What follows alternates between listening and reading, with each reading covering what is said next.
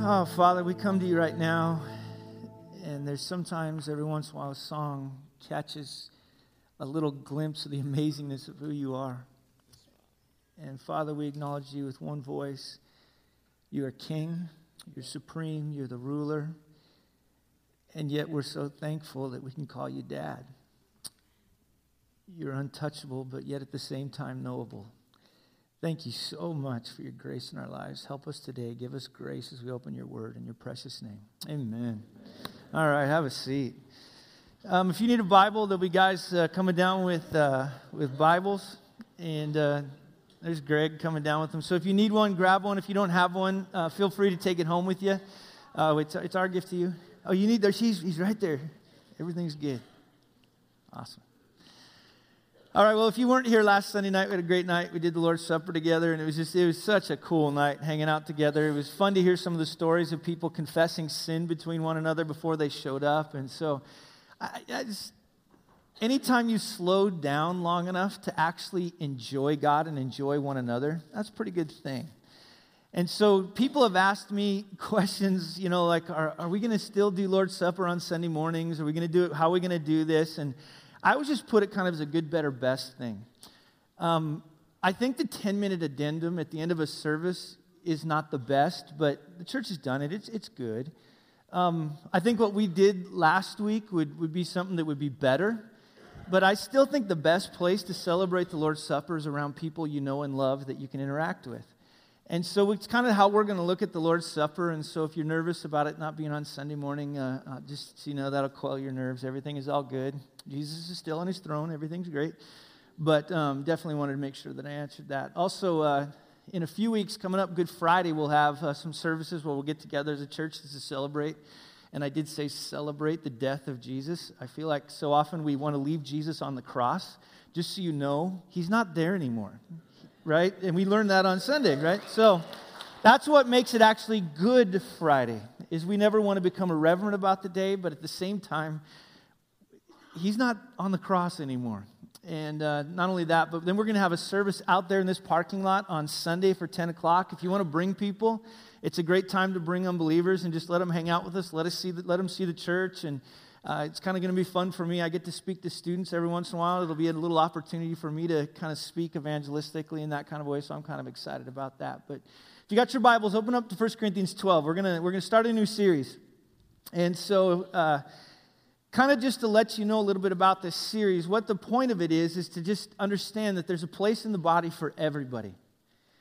What we want you to get is that if you're a follower of Jesus Christ, there's a place for you in this body to engage in what God's doing. And by the way, it doesn't mean just coming back to this campus.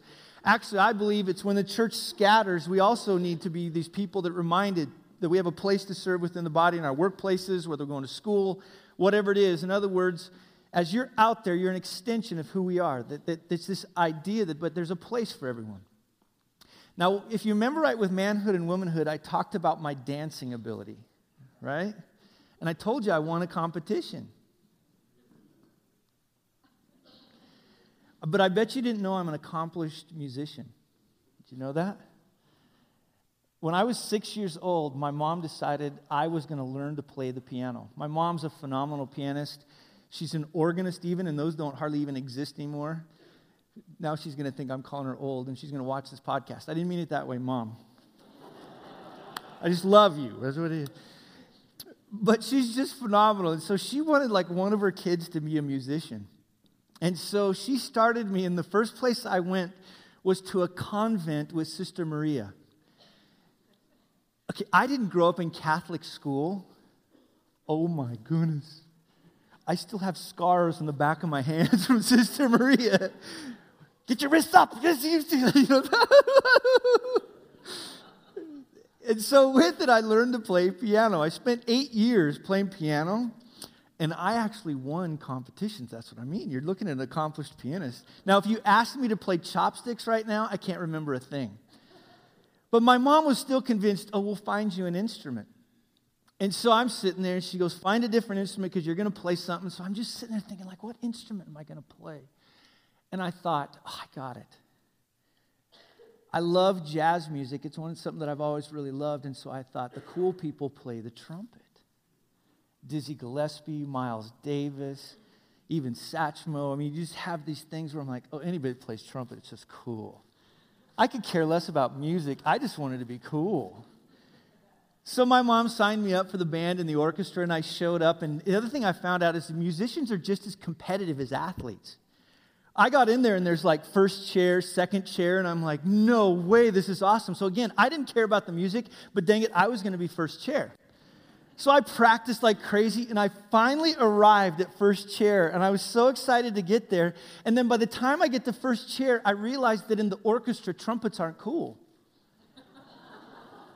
It's the violins, the flutes.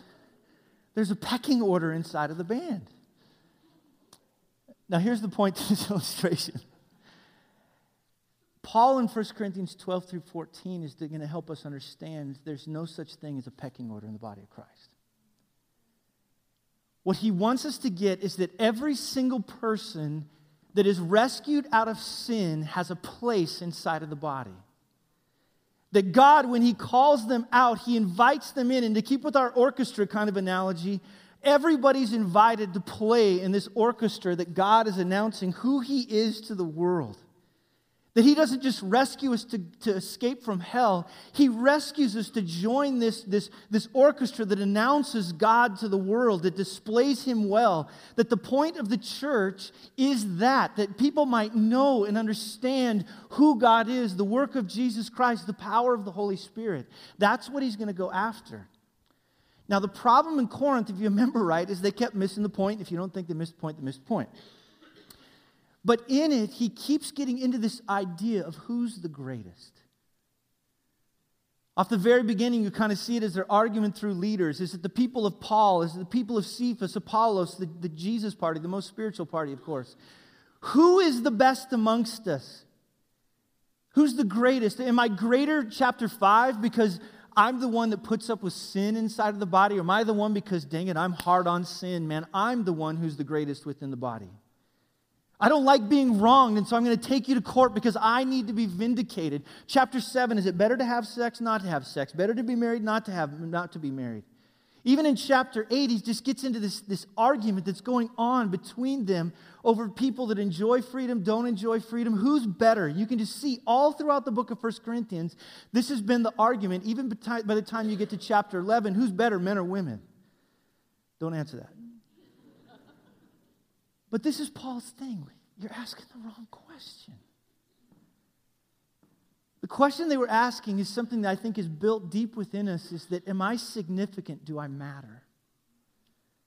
Every single one of you in here are asking that question in different forms, in different ways throughout your life. When I sit down with somebody that's dying, oftentimes they'll be asking that question, was I significant? Did I live a life like I ought to? Suddenly, the amazing thing about death is all the money, power, prestige. Have you ever noticed that just goes right out the door? What they care about is, am I significant in regards to my marriage, my family? Did I actually live up to what I was supposed to? I see it with my little kids. My wife had the audacity to leave me alone this week with my children. And the whole time it was my kids going, Daddy, watch, Daddy, Daddy, watch, Daddy, watch. They wanted to know, Daddy, do you see me? Now, inside of all of us, there's actually a redemptive reality to that. At the very end, don't all of us want to hear that statement, well done, good and faithful servant? It's something that in the garden, when there was this correct relationship between God and man, that idea of wanting to be known, that idea of me and God, are we good, am I pleasing to him, didn't even exist, because there was just a love between God and humanity before the fall, that there wasn't this longing for it. But the moment that we fell into this earth came just this clamoring, am I important? Do I matter? And in fact, even it's not so much even that I need to get to the top, but do I have the right people at the top that will identify me inside of my existence? So in other words, for those of you that are Republican here, when a Republican's president, all is good. For those of you that are Democrats, which I'm guessing probably anymore, there's not a whole lot of Democrats around conservative evangelicalism. But if there's somebody in here that's a Democrat, if there's a Democrat in office, and this was my grandparents, as soon as Jimmy Carter became president, all was good. Some of you are going, huh? Yeah. And even within Corinth, if we just had the right people in charge, I'll identify with them. Now, what Paul's going to do, and it's so interesting, we're going to keep with our little music understanding of things. In chapters 12 through 14, it's almost like this beautiful symphony that Paul is orchestrating to help us understand what's most important when it comes to me and my spirituality. The first chapter, 12, he looks at this from 1 through 11. He sets out what's going wrong. It's kind of the first movement. He's telling them what's going on within it. And it's kind of, if you can imagine somebody singing, Paul gets out there and there's something wrong amongst you. Yeah, I wasn't a singer. I was an accomplished musician, not a singer. 12 through 13, though, enters the melody. There's neither Jew nor Greek, slave nor free, male nor female. God is compiling this church to announce to the world Jesus Christ is Lord. 14 through 31, it's Paul now in this first movement, working back and forth through what the body of Christ looks like, the beauty of it, how God put it together, its significance, what it's announcing to the world. And at the very end, he tells them at the very beginning, he says, you've got it messed up. And then at the very end, in verse 31, and if you got your Bibles open, you can see this. He says, now let me show you a more excellent way. End of the first movement. Enter the second movement. Chapter 13. The love chapter. We always read this at weddings, even though it has nothing to do with weddings. Chapter 13 is lyrical. It's gentle. You enter into it and you read things like, love is patient, love is kind. If I have not love, I'm just a noisy gong. If I have not love, I'm nothing. If I have not love, he just works through this idea that the mark of Jesus Christ's church is not how smart we are. It's not the crazy things we do. It's not the experiences we have. The mark of Jesus Christ's church is what will last forever, and that's love. That's what he's trying to get us to. Enter the third movement. Paul now grabs this contest that was happening between the church over tongues and prophecy and which one was greater. And I love what Paul does in chapter 14. Again, he says, you've missed the point. In certain situations and circumstances, prophecy is what's most important to be entered into this particular body. And tongues is not, but there's a place for that. There's a place for service. There's a place for all kinds of different things. And if you can just imagine for a second, the first orchestra I ever went to, my mom took me to, I still remember it was Beethoven's Ninth. And I went in thinking, this thing's going to be stupid. Blah, blah, blah. And you come in and you know how it sounds when you first enter into the orchestra? And I'm like, oh my gosh. Hour and 20 minutes. Come on, dude, you can make it. And then out walks the conductor. I'll remember this guy. I thought, man, he thinks he's all that. Who's he? And he's like, turns around. But man, you know when he grabs that baton, he lifted it up, and I just sat there within the silence, and everybody was just expecting. And all of a sudden, he kind of did this kind of a thing, and boom, out came the sound. And I'm getting goosebumps right now. I still remember the sound that came out of there, just like, okay, this isn't as bad as I thought it was going to be. And the whole way through, that conductor's just guiding and leading it. At one point, he looks over at the flutes, and he's sitting there doing stuff like this, but he's also doing this. And suddenly, there's this big section, which you have the timpani, and you got the drums that are pounding, and suddenly the brass comes to life, and he's doing something like this. Is that inside of Jesus Christ's church, he's always looking at different aspects of the church and saying, now, you section, come alive. If we need mercy, then mercy, come to life. If we need teaching, teaching now, come to life. Whatever we need, chapter 14, his point is, at the right time, at the right place, God's put the right people in his church to bring to life God's church so that it might announce that Jesus Christ is Lord. That's why everybody matters. Now, when we get into verse 1, though, this is their question that they must have written Paul.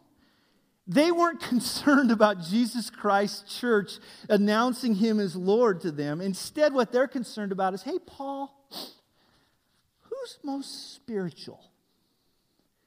See that in verse 1? Now concerning. Here's the next section. He's already kind of answered a few questions.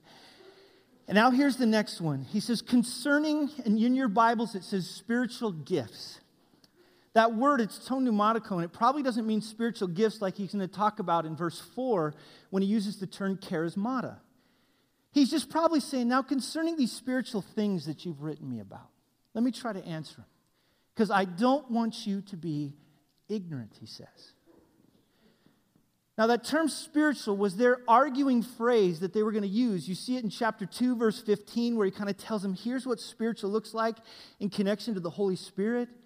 He talks about it in 3:1, where he's announcing the fact that I couldn't write to you certain things because you weren't at a point spiritually where I could write to you these particular things. In 14:37, he's going to say at the very end of it, those of you who think you're spiritual. Even in 14:1, when he announces it again, using the same word, pneumatica, he just wants them to understand, now let me show you what spiritual really looks like. It was the big debate in the church. It exists still to this day. What is most spiritual? And what Paul's going to now try to answer working through these particular verses is that he's announcing to them, I don't want you to be ignorant, means that they are. And so he's going to turn the corner on them. As I know you were asking me this particular question on what about these spiritual things and who's most spiritual and who's most important, but I'm going to twist your understanding on this, and I'm going to tell you something about this spirituality that has nothing to do with what you're thinking because you're ignorant. And then in verse 2, he comes in and says this. Look at verse 2. I should probably open my Bible too. Verse 2, he says this. You know that when you were pagans, you were led astray to mute idols, however you were led. Now, what he's trying to tell them, and let me just put a big understanding over this, is that your problem with spirituality is you're using the world and how the world focuses on spirituality, and you're bringing it into the church. You're acting like it was when you were led away to those mute idols. Now, the whole thing that he's trying to help us to understand in this idolatry thing is it's probably drawing them to a Jewish person back into their wrong things that they did as a Jewish family. And we'll talk about the Gentiles here in a second. You know that all throughout the Old Testament, the problem that happened within the Jewish community is they kept adopting the people's religiosity and their spirituality and bringing it into the church. And Paul says, you got to stop that. In fact, kind of beckoning back to the way they used to think, the Old Testament should have flooded in that every time you bring the world's religion, the world's spirituality into our particular church, into God's people, it's poisonous. It tears us apart. Probably would have beckoned back to the understanding even when you think about the kings that were a part of it, is that they clamored for a king. They wanted somebody to be chief. This would have been huge within the Corinthians church. We want Paul, we want Apollos, we want Cephas, we want a king over us. We want somebody that we can look to. But God kept looking at them all throughout the book of Judges and even into their seeking for a king and saying, you don't want a king. I'm king. And still to this day, churches have a problem with wanting to have this main guy out in front that they can worship and gather themselves around and champion and say, everything's okay because Todd's here. He's got steady leadership. Everything's okay because Terry's here because he talks funny. Because he's such a gentle shepherd. Everything's okay here because Christian is such a great communicator. Everything is okay here because of who we have over us, missing the fact the king of the church is not people. The king of the church is Jesus. Right? Wow. Didn't expect, watch out. I'm going Baptist. I'm ready for that amen. Thank you. Paul's just saying that's the way our world thinks. That's not how we think. Probably would have also spoke to the mystery religions. If you remember right, this idea of spirituality has been around for a long time. When you look back into the first kind of moment after the garden in chapter 4 of Genesis, Cain and Abel were asking the question, who's most spiritual? Cost the guy his life. Cain was so distraught because he thought he was being so spiritual and coming to God. And when God looked down on it and said, no, Cain, that's not what I'm talking about. He killed his brother. And it worked its way all through the flood into the sons of Noah. Well, finally in chapter 11, we arrived there. And there's this groups of people determined to be spiritual. But at the bottom of spirituality out in that world is not the worship of God. But actually it says in chapter 11 that their spirituality was all about making a name for myself. And Paul's saying, don't bring that into my church. these false religions that are out there that stem all the way back to Babel, when you bring them in, it's just poisonous. Probably within this church, a lot of what they were dealing with was tongues and the abuse and misuse of tongues. Just across the way from Corinth was the Oracle of Delphi. I don't know if you've ever heard of him in all your history classes, but the Oracle of Delphi was someone that sailors and different people would travel all around the world to come to. It was this woman that was known around the kingdom that you would go in and you would seek, and she would prophesy and speak in tongues. It was a false religion. She would speak in tongues, and what would happen is that you'd come in and you'd write down in this votive, and that's kind of a vow that you're going to make. You'd want to understand the prophecy. You'd hand it off to these eunuch priests. They would take it down to her, and she would sit on this little tripod thing, steam coming up, and the more frenzied and crazy she became, the more true the prophecy was. And in fact, the more she spoke in this thing called tongues and got crazy about it, the more true it must be. And probably even with Corinth, by the time we get to chapter 14, Paul is saying, you're bringing that false understanding of tongues into my church. It's poisonous. You're only harming it. I think we do it in the church today. Maybe we're not a church that has maybe the tongues in the way that it goes out of control. But man, I'll tell you what. I think in conservative evangelicalism like us, we're just like the Israelites. We want a king.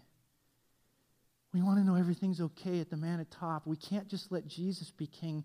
We need a secondary Messiah to save us. A church that's right now in the United States had that. And there's churches just in shambles after the man fell. Why? Because their faith was not in Jesus like it should be. Their faith was in a man.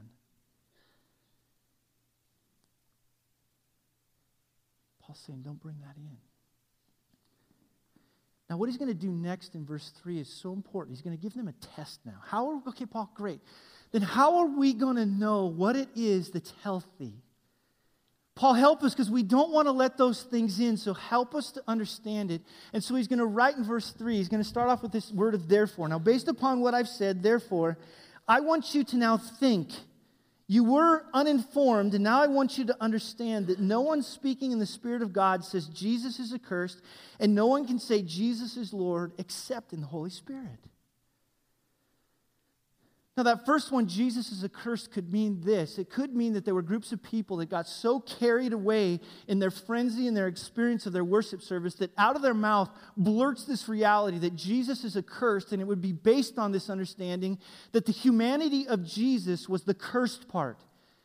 It was this part that we should curse. That God couldn't be touched by sin. God couldn't become fully man. That this manhood side of Jesus didn't matter. So in other words, what we would be saying is that Paul might be saying it's a doctrinal issue. That we don't have truth, which could definitely be there. I think that's part of the problem, is that we have to know truth. But I think there's something else going on here that's very important, and kind of archaeology has started to help us understand a little bit about what Paul's saying. That Jesus is accursed probably isn't the statement. It probably is more what would go on at this particular time is people, when they would worship their various gods, they would write out these votives. And on these votives were vows that they would make. And what they would want to happen is they would go to Zeus. And so they would say, Zeus curse so-and-so.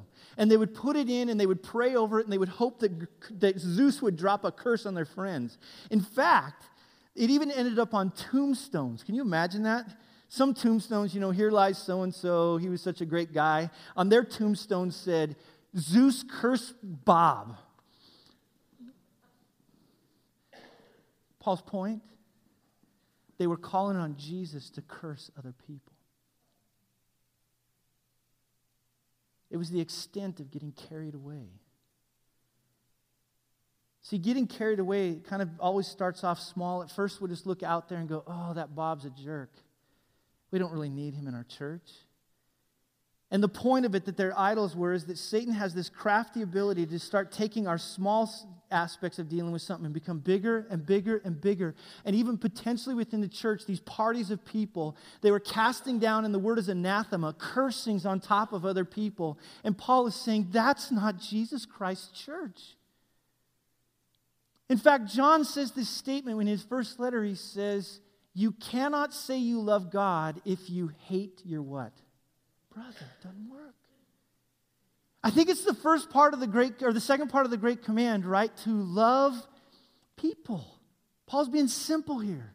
Do you want to know what's really of the Spirit? Paul's saying what's really of the Spirit is when you love people simple. I think there's even a side of it where it could be even them looking out at the lost world that's around them and saying, you know what? Let them go to hell. Anathema them. As far as we're concerned, God has chosen me into this orchestra, so the rest of them don't matter, missing the fact that if the church would have had that view, they wouldn't have been saved either. He's just letting them know, how can the church of Jesus Christ not love one another radically? In fact, the rest of the book is all about this love that we have for one another. It announces to the world that who Jesus Christ is by how we engage with one another, how we care for one another. In other words, it is good that we get intelligent. It's good that we do various things. It's good that we have these experiences, but those aren't the best.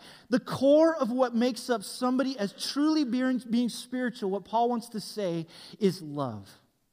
That's the core. But it's not just love for one another. Now he's going to come in and give us a second aspect of the test.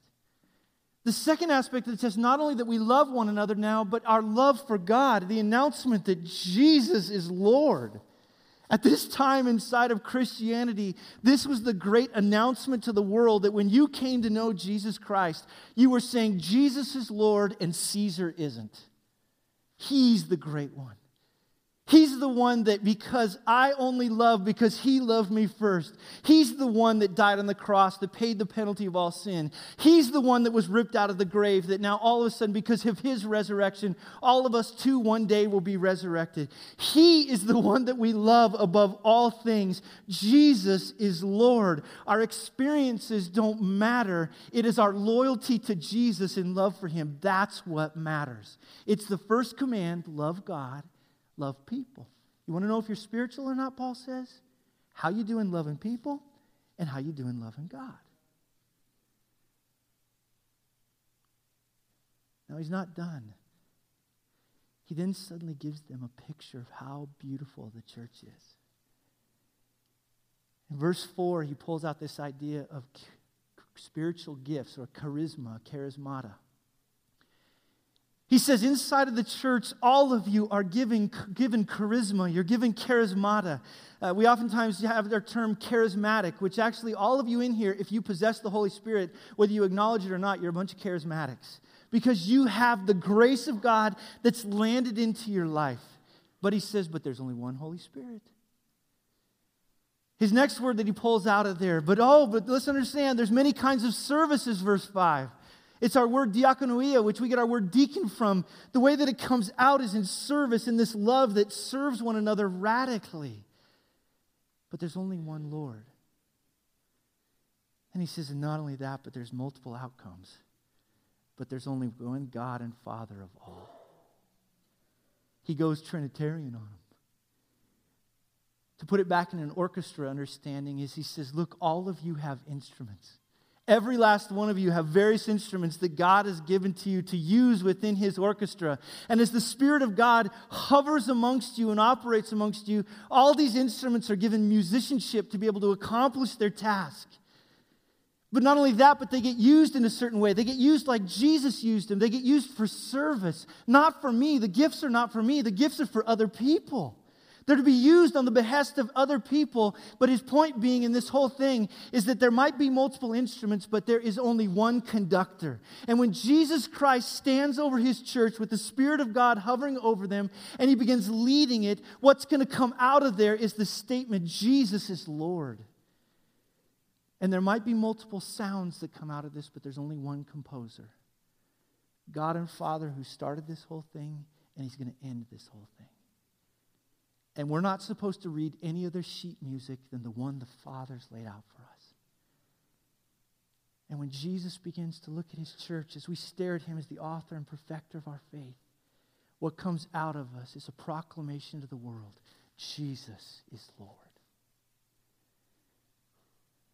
Now it could be that he's saying this sound is for God, and it is, I believe it is.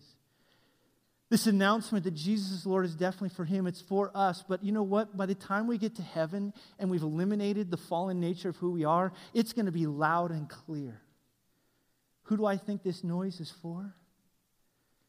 I think it's for a lost and a dying world. See, I think what happens inside of the church is we start to get enamored with ourselves. I just loved coming and doing the worship service today. The songs were so me. Weren't they good? My goodness. And Todd, I tell you what, I love when he uses Greek words. I don't even know what they mean. Wow. When we stand in front of God one day, there will be a loud proclamation that Jesus is Lord. But in the meantime, we have a community that has to hear it. Did a funeral Friday, which I walked away from it just as a reminder. People are still dying. People are still desperate for the message of Jesus Christ. People are desperate for a group of people. I mean, just think about it. When we go out into the world, doesn't it just sound like the warm-up of a band? But to come into a place in which Jesus is Lord, it settles you into it. And you see Jesus, the great conductor, announcing truth to the world. I think our world is longing for this.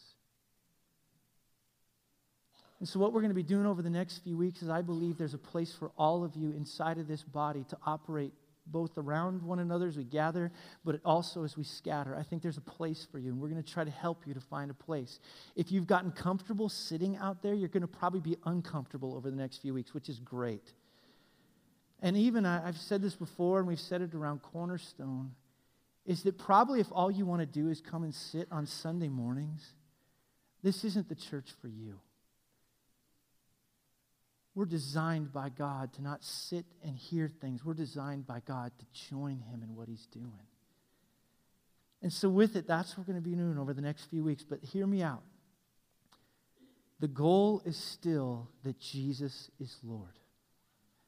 The goal the elders are pulling for, the goal that the pastoral staff is pulling for, is that this body will be this group that announces to the world, Jesus is Lord. Amen? All right, Father, thank you so much for today. Thank you for your word, the truth of your word. Father, would you do a work amongst us in this church? Continue to be one that we draw together. Would we radically love one another? Would we believe that knowledge is great, all these other things are good, but love is supreme? Would we radically love one another? And then, Father, also, would it not be missed that you are King? We only love because you first loved us. And so would you do a radical work of us understanding your love so that we might love others? Would you please do that? In your precious name we pray. Amen. If anybody wants to get baptized today, we're going to be baptizing somebody here in just a little bit, Chris is. So if you'd like to get baptized, today's a great day to get baptized. Maybe you just need prayer for whatever's going on in your life. We'd love to pray over you. Maybe even today, some of you, you'd love to hear more about this gospel of Jesus as Lord. We'd love to talk to you. So we're going to sing some songs. If you want to come up afterwards, we'd love to have you. So.